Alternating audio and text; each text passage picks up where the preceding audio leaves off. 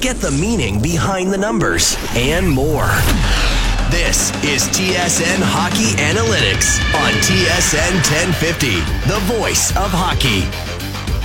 Hello, everybody. Welcome to TSN Hockey Analytics on TSN 1050 Toronto. Of course, subscribe and rate us on iTunes. You can get us there, the TSN1050.ca show page, on Twitter at TSN Analytics and at AndyMC81. Great show as always for you. We're officially out of the All-Star break. Things getting back to normal around the National Hockey League. Travis Yost from TSN.ca will join me in a moment. Gus Katsaros from Roto World Analytics columnist and McKeen's hockey analyst. Then James Harding with some NHL.com fantasy advice. Does a great job writing for NHL.com on fantasy. And then Greg Wyshynski, ESPN senior NHL writer and co-host of the Puck Soup podcast. Going to go over some of the interesting technology that we saw during the All-Star weekend that might be new and sticking around in the NHL. And we're delivered by Domino's, as you know. To the Domino's Pizza delivery line we go. Large 4-topping pizza, just $12.99. Check out all the great deals at Domino's.ca. Travis Yost from TSN.ca. Travis, before we get into the hockey, of course, it's Super Bowl weekend. I got to know, who do you got, Pats or Rams?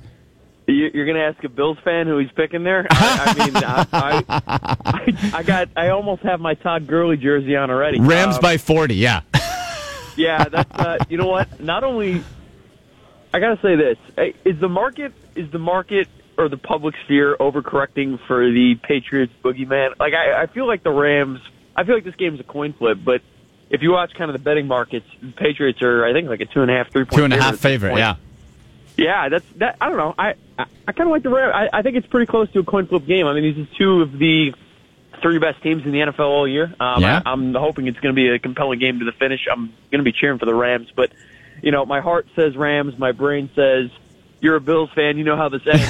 But I'm rolling with my heart this year, Rams. Attaboy. Let's go.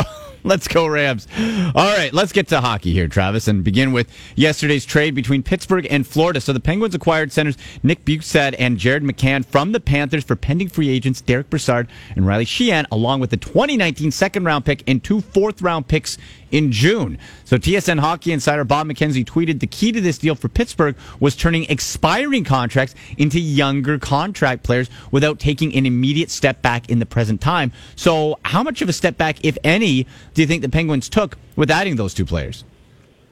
Not much. The reality is Derek Brassard has not been the same player as he was just a few years ago. He's been involved in a couple trades now. Yeah. And I think Pittsburgh, reasonably so, is looking for ways to remain younger and cheaper around the Crosby, Malkin, Letang contracts to keep their window open as long as humanly possible. They have been tight against the cap now for what feels like 4 or 5 years, but this is, you know, I need to go back and look, but it certainly seems like every trade deadline, despite Pittsburgh being pretty close against the cap, that they engineer some trade of materiality. And what I mean by that is they're bringing in something, some guy or some group of guys that you can point to and say, yeah, that guy could have an impact down the stretch. And I think Nick Bjugstad is a perfect example of that. Like Nick Bjugstad is a solid top 9 player. I don't know that the offensive production has been there relative to what we thought it would be coming out of the draft, but he's still a very reliable 2-way player. And look, you look at this from the Florida perspective. Florida's getting off some contracts here too, but the interesting part in Florida's involvement here, I struggle with understanding what the Panthers are doing here. Like, it seems like they took when Dale Talon reassumed control of the team, he went and repurged all of the moves done by the prior front office. And now it almost looks like he's purging his moves now. Like he's now moved into a second phase of getting rid of the moves that he made that created some cap issues and unfortunately underwhelming roster performance. So ultimately you could point to this trade as a win-win. I think Pittsburgh gets the better end of the deal. I think Florida, Dale Talon was mentioning yesterday, they get a little more cap space and they do get picks. I have to kind of disagree with Talon on the third point though. If you read one of his quotes, he mentioned that they got cap space, true. They got futures that are valuable, true. And they got real, something to the effect of impact players. I'm paraphrasing, and I don't see the latter being true at all. Florida is going to be a lottery team this year again. And ultimately, how it benefits them is what they do with those picks and what they do with that cap space. I'm interested to see, especially this summer, because Dale Talon has definitely inferred that cap space would be used this summer. And let's be honest, I mean, there are a lot of big name free agents. The same reason why we think the trade deadline is so exciting. Those same guys who are on expiring deals are going to be free agents this summer. So keep an eye out for Florida. Yeah, Florida under 500 at the moment. And so, Travis, let's stick with trade here. We're in February. End of the month is the NHL trade deadline. And this week on TSN.ca, you profiled Blues center Brayden Schenn as a possible buy low option for a team looking to acquire talent at the deadline.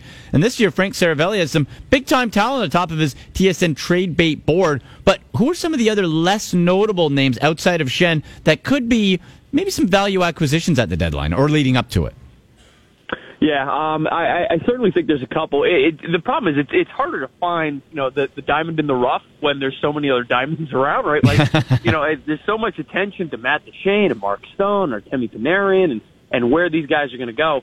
I like focusing on Schenn because Schenn fits the mold of what we talk about on this show, which is how do you find guys where it's not that you're necessarily taking advantage of a team, but their production or their performance over the last 3, 6, or 9 months is much better, under the curtains, behind the curtains than it is on paper, right? Like that's the key here. And Brayden Schenn's counting numbers, especially his goal rates, are really underwhelming this year. I mean, he has just not found the back of the net as frequently as he has in years past.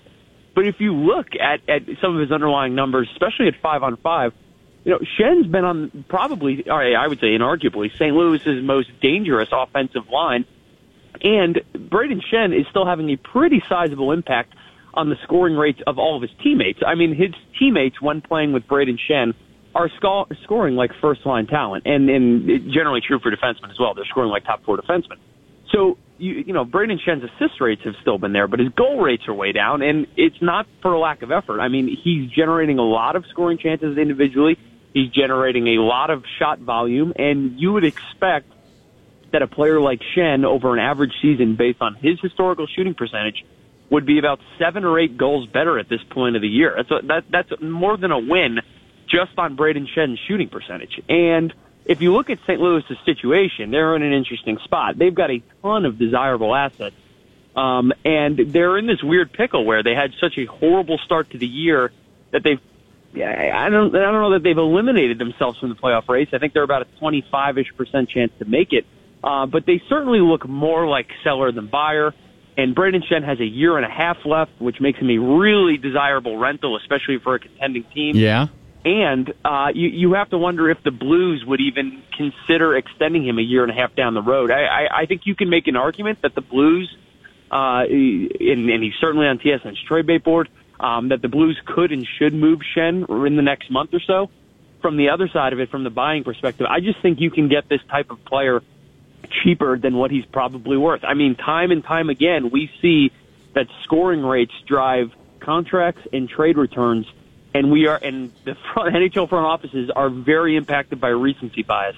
To that end, if a team can swoop in and get Schenn for something of a I don't want to say middling return, but maybe a substandard return from what we would expect him to have netted last year, I think he's a no-brainer. I mean, this guy is a quasi-first, second liner, has been for years, and he's playing just as well this year as he has in years past, just not getting a lot of puck luck right now.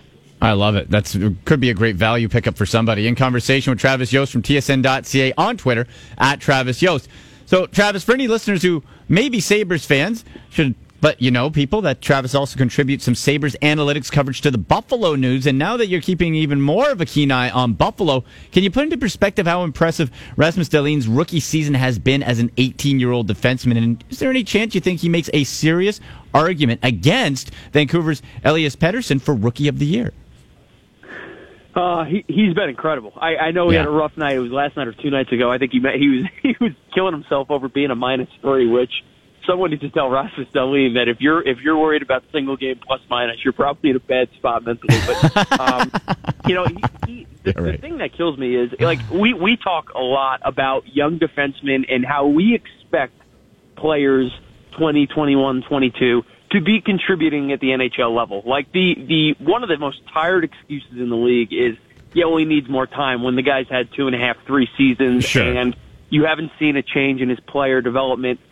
This is a young man's league, but I bring that up because an 18-year-old defenseman basically getting first pairing minutes. I think he's just behind Rasmus Ristolainen in ice time this year, and he's looked every bit the part of the guy that we thought that we were bringing into the league. I mean, his puck movement, his ability to create space, his ability to transition the puck, he has been a blessing for that Buffalo top line.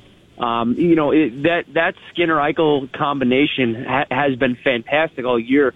But go look at how more pronounced their scoring rates even are with Dahlin behind them. I mean, imagine you've got two really, really high-end scorers, and they're going to make magic on their own. And then, oh, by the way, now they've got a guy behind them who can take some of the time, space, and burden off their shoulders and create more opportunities for them.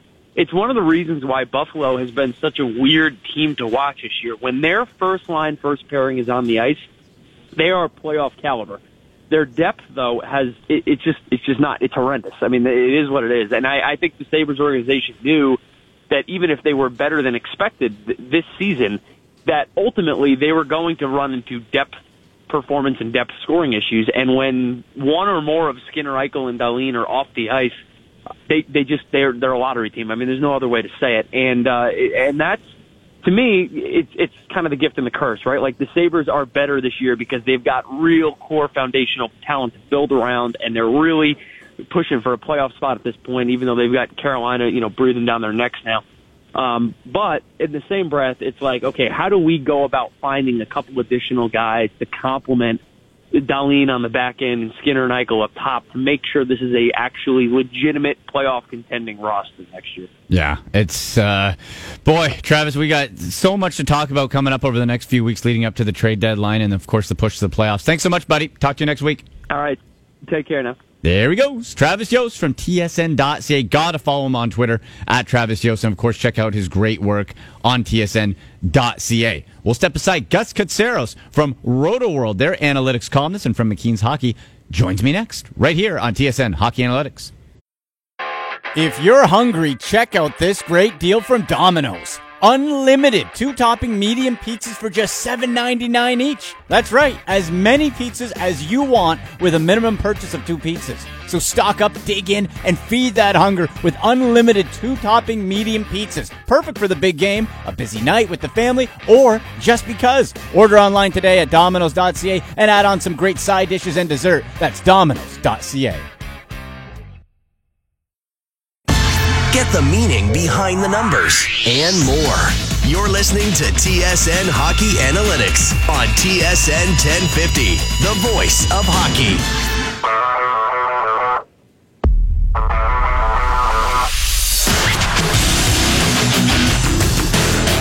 We're rolling along. TSN Hockey Analytics, TSN 1050 Toronto. All-Star breakdown, thank goodness. Things getting back to normal here. I'm Andy McNamara. Give us a follow on Twitter at TSN Analytics, myself at AndyMC81. Subscribe and rate us on iTunes, TSN1050.ca show page, of course. And let's welcome in, courtesy of the Domino's Pizza Delivery Line, where you can get a large 4-topping pizza for just $12.99, fresh toppings, marbled cookie brownie for dessert. The lava cakes, too, are really terrific. I love those as well. Cheesy bread, pasta, boneless chicken. Check it all out at Domino's.ca. That's Domino's.ca. Gus Katsaros on the line from RotoWorld, analytics columnist, and McKeen's Hockey. Gus, how are you, man? I'm doing great. Thanks for having me back on. Absolutely, sir. So let's get into the Maple Leafs. Made a lot of noise for a team that hadn't played in what seemed like forever. They General Manager Kyle Dubas completed the Jake Muzzin trade for prospects and a 2019 first-round pick. Two-part question for you. What was your reaction earlier in the week to the deal of getting Muzzin? And then how do you think he fit in last night in the Maple Leafs debut, that OT loss to the Red Wings? Well, I mean, what they gave up was, I'll use the word middling, 2 middling prospects. Yeah. Although I really think that Sean Durzi is something special. So I think that at some point in time, he'll end up emerging as a very special player where the Leafs fans will kind of look back and go, wow, look at what we gave up. However, at the time when you gave up a prized prospect and a first-round pick, and let's just momentarily talk about the first-round pick. Most likely it's going to be 20 or higher. You're probably getting a good average NHL player if you develop him and maybe hit a little bit of the jackpot, perhaps get a star. But the chances of that are much slimmer. The proportional, the probability of a player becoming a star in that range is very, very low. So Sean Durzi, I think, is the prize. So essentially they traded him for Muzzin. Muzzin, on the other hand, is what the Leafs kind of need. Obviously, they were looking for a right-hand shot, but they didn't get that right-hand shot. He provides a different element that is currently in need right now. So the trade itself is to fix the situation currently and mortgaging a little bit of your future in order to get that accomplished. I really don't want to comment on one particular game. I thought that he looked okay. I thought Riley struggled a little bit on the right side in regards to the positioning and forcing him to kind of use his backhand a little bit.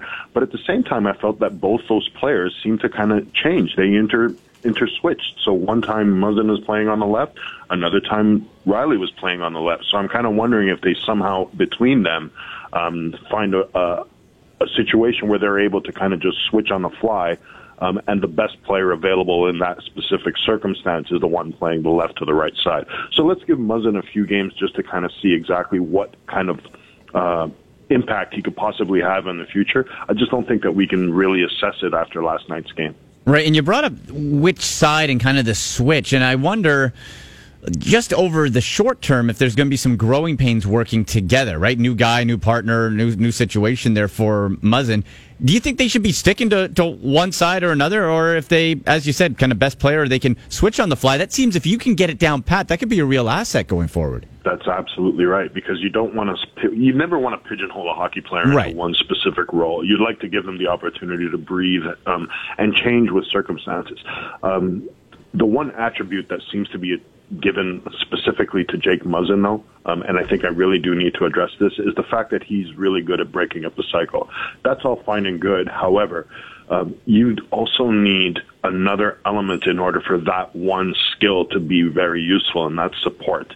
And the Leafs currently don't provide a very good level of support in the defensive zone. So as good as he is at maybe breaking up the cycle, and then we still have to kind of see that on its own in a Leafs uniform. If the Leafs don't provide proper support, then what's the point of bringing in a player whose main attribute seems to be the ability to break off the cycle, add a little bit of grit, and provide a little bit of offense? You need to kind of see exactly where Muzzin fits in this whole puzzle here. In conversation with Gus Katsaros from Roto World, analytics columnist, and McKeen's hockey analyst on Twitter at Cats Hockey, Cats with a K. So, Gus, it seems like longer, but at least for the past 2 years, we've been spending plenty of time. How are the Leafs going to address the blue line problem? How are they going to get deeper? How are they going to get better? You need more to be a true contender. So now that they get Muzzin, who has a resume that includes a Stanley Cup, where do we go from here? Would you like to see Dubas make another deal? Should he hold off and see how everything kind of gels together with Muzzin? Or where do you think that Leafs front office needs to go next? Well, I mean, you kind of have to figure that Dubas at some point in time figured if we pull the trigger a little bit early here, we give Muzzin and my team the ability to integrate everything and see where everybody kind of fits. And if there's a reason to go out and find another player, we could always do it by the trade deadline. And that spot seems to be on that third pairing from the defense. And we will leave the forwards for the moment, since we're focusing on defense here. If Jake Muzzin and Morgan Riley end up becoming that first pair, Gardner and Zaitsev on that second pair, then they need to make sure that they have a compatible third line. Dermott seems to be a mainstay, and Ron Hainsey to me seems to be the odd man now. He's just not able to keep the same type of NHL pace. Even if he's able to provide momentary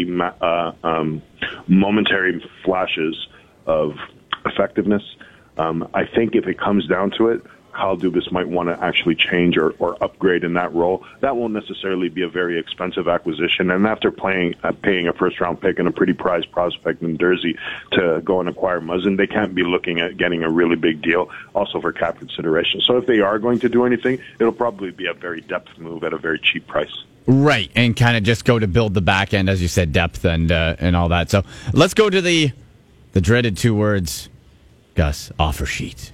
And it's been discussed for Matthews and Marner, and it's been battered around. But Darren Dreger, TSN Hockey Insider, of course, said on Insider Trading this week, he spoke about Marner possibly being offered an offer sheet. Have a listen.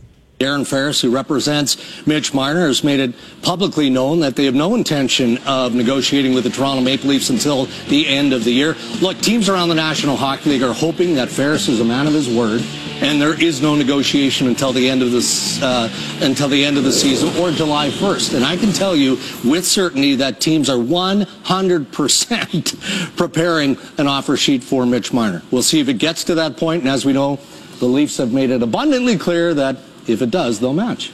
So that is Darren Dreger. So, Gus, what do you make of that? Because Kyle Dubas he sounded confident before with William Nylander. Remember those negotiations? We'll get him signed, no problem. And then it kind of dragged on. So I'm a little nervous here. Like, if this goes, do you think we're going to see that? And depending on the offer, boy, that could be real negative for the Maple Leafs, couldn't it? Well, two things have to happen here. First, teams have to have the assets in order to provide an offer sheet. And it's not like 29 teams have all the assets in order to do that. Right. So let's cut the playing field down. And I haven't really done an extensive amount of research, but to me it's a handful of teams that could even possibly make an offer sheet.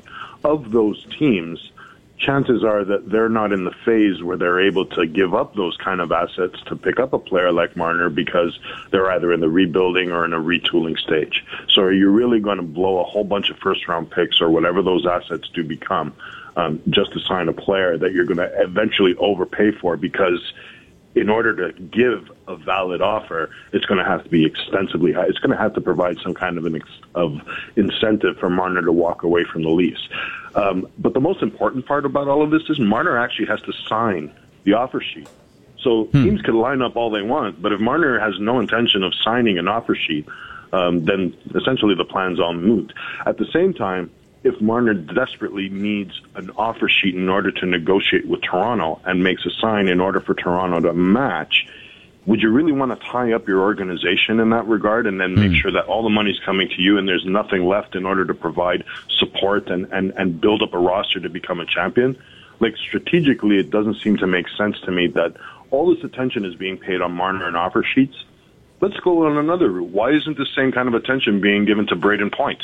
He's in the same situation. He is better defensively. He may not necessarily have the same skill set as Marner does offensively, but he's providing the points in the point production. So we're kind of looking at teams lining up for Marner, but nobody lining up for Brayden Point.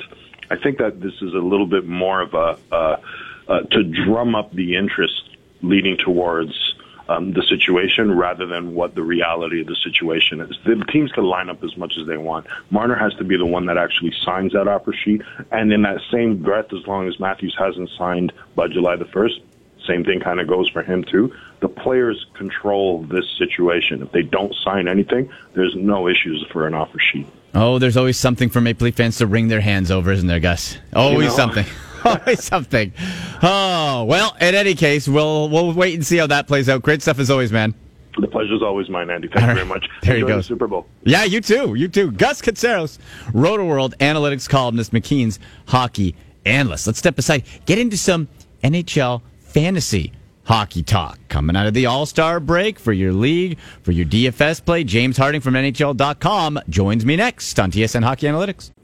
Get the meaning behind the numbers and more. This is TSN Hockey Analytics on TSN 1050, the voice of hockey.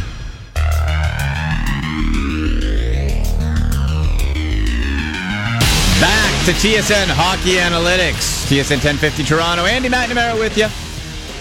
On Twitter at TSN Analytics at AndyMC81. Delivered by Domino's. Perfect for the big game, hockey, football, whatever. You're busy, doesn't matter. Large 4-topping for just $12.99. Check out all the great deals. Domino's.ca. That's Domino's.ca. Let's bring in our good buddy from NHL.com. Terrific fantasy hockey writer, James Harding. James, how are you, man? I am doing well, Andy. How are you, my friend? I am doing great. Hockey's back. It's Super Bowl weekend. Real quick, what's your Super Bowl prediction, Pats or Rams? I am a Jets fan, so I am vehemently rooting for the Rams, but I think that's going to be the Patriots. Excellent. And Travis Yost is a Bills fan, so it's the AFC East bias. I love it. All anti-Patriots. Hey, James, we know why the people stop by. It's for... Stock up. Stock down. So let's get into your 2 stock up fantasy players heading into the weekend.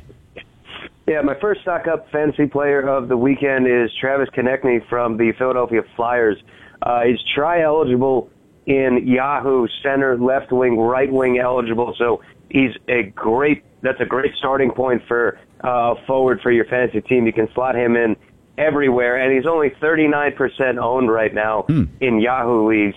The Flyers were one of only 4 teams this week to have 4 games coming out of their bye, which was the week prior to the All-Star break, and then coming out of the All-Star break this week.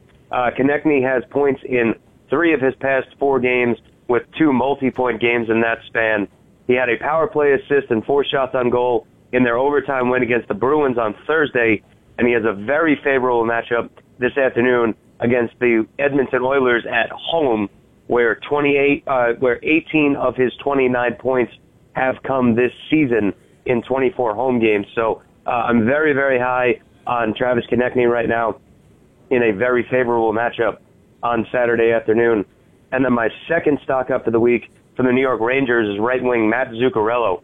He did not play in the Rangers' first game out of the All-Star break with a foot issue, but he had 3 assists and one on the power play against the Devils on Thursday in his first game back. Points in 6 straight games, and in 7 of his past 8 games that he's played in, 4 goals and 8 assists in his current 6-game scoring streak with 4 power play points. And he's skating on a very underrated line right now with Mika Zibanejad, who, has 13 points in his past 7 games, and Chris Kreider, who has points in 4 of his past 6. So that line is electric right now. And forecasting down over the next month, Zuccarello is a prime candidate to be traded before the NHL trade deadline. And if he's moved to a contender and can consistently continue this level of production, he's somebody that you want to look out for in all league formats going forward. So stock could rise even higher. Okay, who are we staying away from in stock down? Yeah, stock down right now on Patrick Laine from the Jets. He continues to just have a very baffling season for Winnipeg. He has 25 goals, which is tied for 18th in the NHL with Alex DeBrincat from the Blackhawks. He has 174 shots on goal, which is 15th in the league right now. But he only has 9 assists on the season. And he's seen multiple different line mates kind of trying to help get him going. Pointless in 4 straight and in 8 of his past 10 games. He's skating on the first line there with Mark Scheifele, Blake Wheeler, Kyle Connor, and Josh Morrissey. So he's seeing elite-level exposure on the power play. He's playing with Brian Little at even strength and Jack Roslovic, who he's had success with Little in the past before. It's just a very baffling season for him that he's so up and down and so inconsistent. I would say that you still have to play him in season-long formats, but I'd be very, very leery about spending up for him in DFS daily formats until he really starts to get on any kind of a roll. But it's just a very, very intriguing season to see how up and down he's been compared to his first 2 years where we've gotten so used to him being just such a complete all-around player. And then my second stock down for the week is Kyle Palmieri from the Devils. He's greatly feeling the effect of not having Taylor Hall on that line with him and Nico Hischier. 3 goals in his past 10 games, but 2 of those were a multi-goal game earlier in the month of January, and he has no other points in that span. Skating with Nico Hischier and Marcus Johansson right now at even strength, so that's a very, very weak line pairing compared to playing with last year's MVP and Taylor Hall. And he is skating on the first power play unit, but when Hall isn't in that lineup, it suffers greatly, and I don't think Hischier is there enough to drive the offense at his age just yet to keep Palmieri relevant. He's 81% owned right now, so until Taylor Hall gets back, I'm very, very worried about putting Kyle Palmieri in any of my lineups. Stock up, stock down for James Harding from NHL.com. Brought to you by 3 Brewers Microbrewery restaurants, locations all across the GTA. Go check one out today. Great food, great beer, great times. 3 Brewers. Okay, James, now you mentioned some DFS plays. So for your DraftKings NHL contest this weekend, you got 13 games Saturday, 3 Sunday, and of course you can try the classic salary with the salary cap for all the games, or the showdown matchup, which is really cool, where you have just head-to-head to add an extra interest to some of the games there. So give me your DFS play, your DraftKings play, who you like, whether it's value, whether it's someone maybe a little under the radar. Yeah, it's going to be somebody a little under the radar whose salary is a little bit higher than a value guy, but it's Corey Perry from the Ducks. $5,500, and he's supposed to make his season debut tonight against the Winnipeg Jets. He's missed the entire season so far with a knee injury, but he has been removed from injured reserve and is expected to skate on Saturday night on the first line there with Ryan Getzlaf and Ricard Raquel back in his normal place where he was last year, and he's going to be skating on the second power play unit. We're talking about a guy who in his career is a .80 points per game scorer, so scoring 80% of the time when he's in a game in his career, and he has 14 points, 10 goals and 4 assists, and 65 shots on goal in 18 career games against the Winnipeg Jets. So I think just the fact that he's coming back, he's going to be in the lineup placement, and his salary is lower than where it expectedly normally is from previous seasons. I like Corey Perry to come out and show some fire tonight in his season debut in a very, very tough matchup. Good stuff, buddy. And we didn't have time to get to the trade strategy when it comes to fantasy play. But, folks, if you have any questions for James and your NHL fantasy team, who's traded, what impact that will have to your fantasy lineup, you can tweet James at jharding_hockey, and he's happy to answer you there. And I'm sure we'll have a few more deals, James. We'll get to that over the next couple weeks. No, I think it's going to be an exciting trade deadline, the run-up to it. I think we're going to see some major movement. Good stuff, buddy. We'll talk to you soon. All right, brother. All right. There he is. James Harding, NHL.com fantasy hockey writer, again on Twitter at jharding_hockey. We'll step aside and wrap up the show with ESPN senior NHL writer Greg Wyshynski. You don't want to miss this coming up to wrap up TSN Hockey Analytics. Get the meaning behind the numbers and more. You're listening to TSN Hockey Analytics on TSN 1050, the voice of hockey.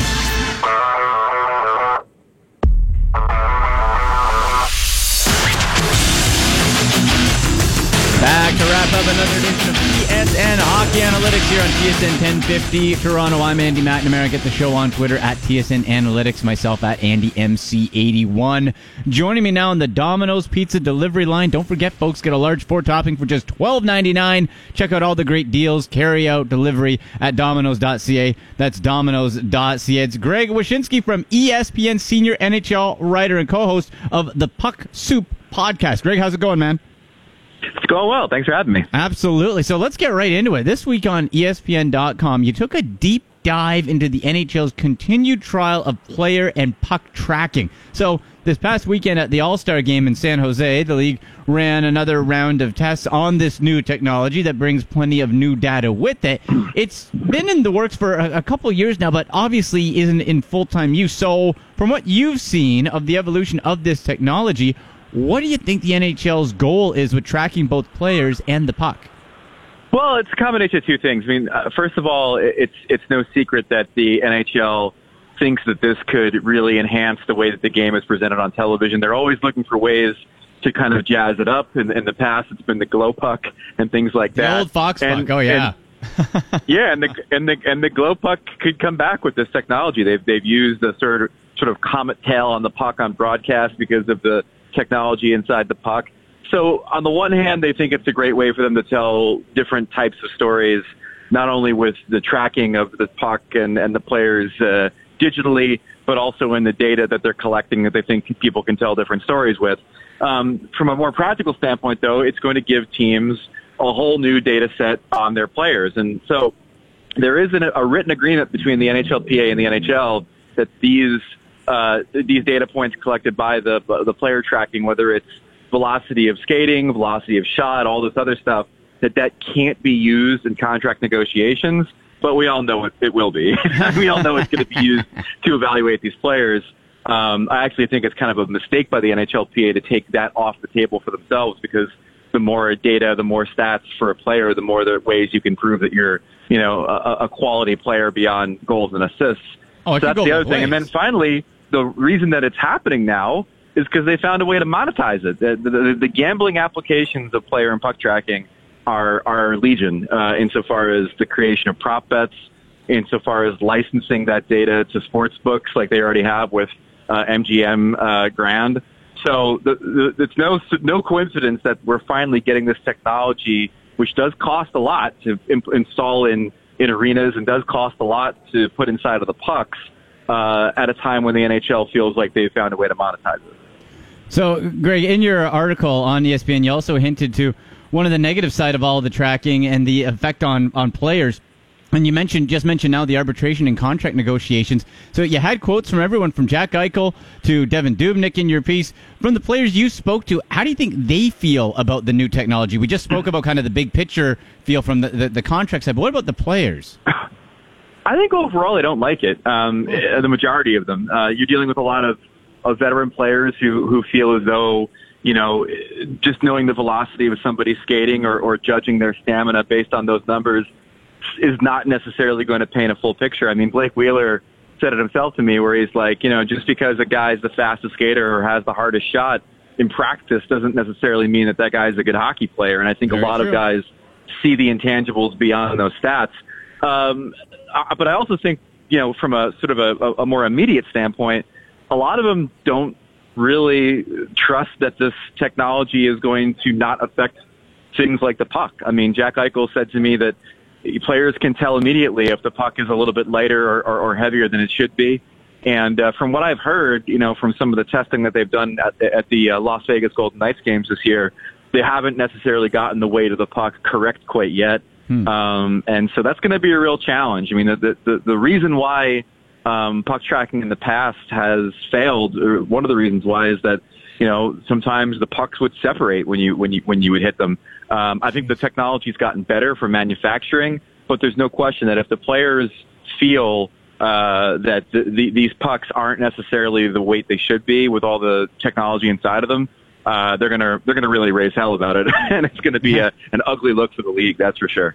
So with that being said, I guess whether this sticks around or not really depends on how much they can streamline the technology so that players don't feel like it's any different, right? Because ultimately at home, people watching it, some people will love, hate, be indifferent towards whatever. But really, as you said, if it's affecting the equipment, the puck, like the only way this sticks around is if they make it as normal as possible, right?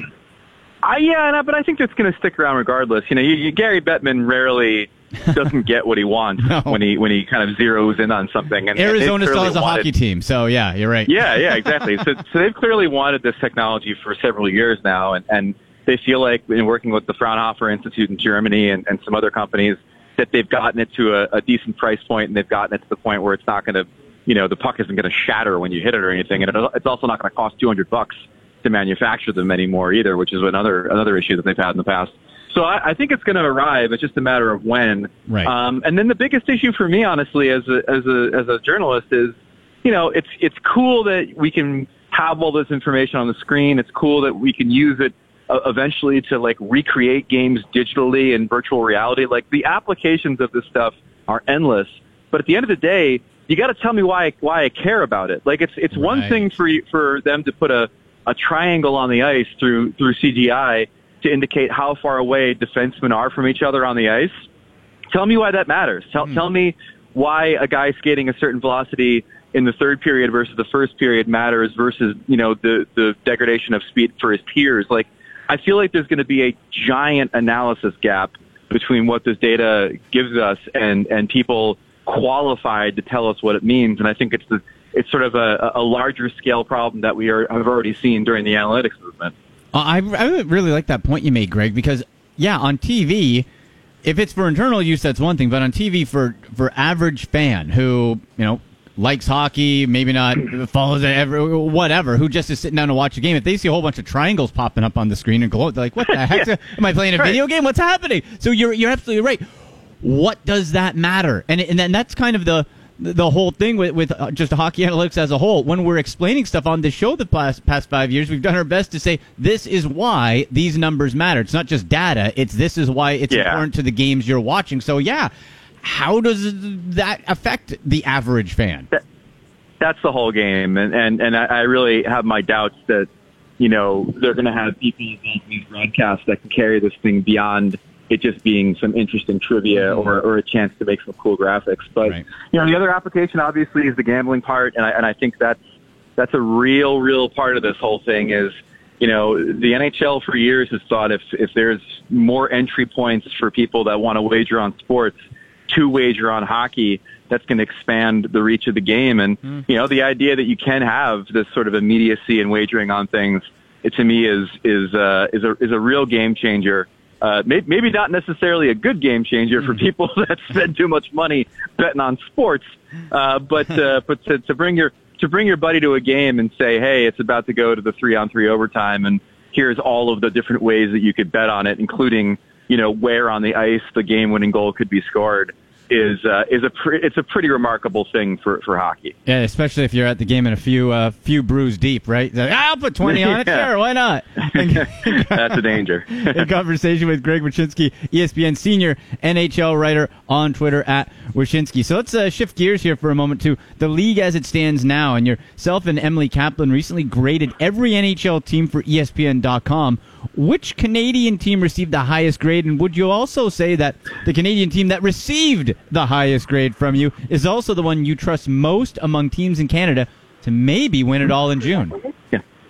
Now, I can't speak for the Jets because that was Emily's domain, but I know that I gave the Toronto Maple Leafs my highest score. I just think that, 3 dynamic scoring lines, a goaltender who is without question amongst the best in the league, and just overall, I think now that they've gotten the Jake Muzzin trade done, the defense looks a lot better than I think it did previously, where you were hoping that Ron Hainsey could pull down top pairing minutes. So I just think the Leafs are really good. I just do question whether or not they have what it takes defensively to win a playoff series, and I also think that the real issue now is that it's kind of reminiscent of when they had this sort of dance with Ottawa in the playoffs every couple of years.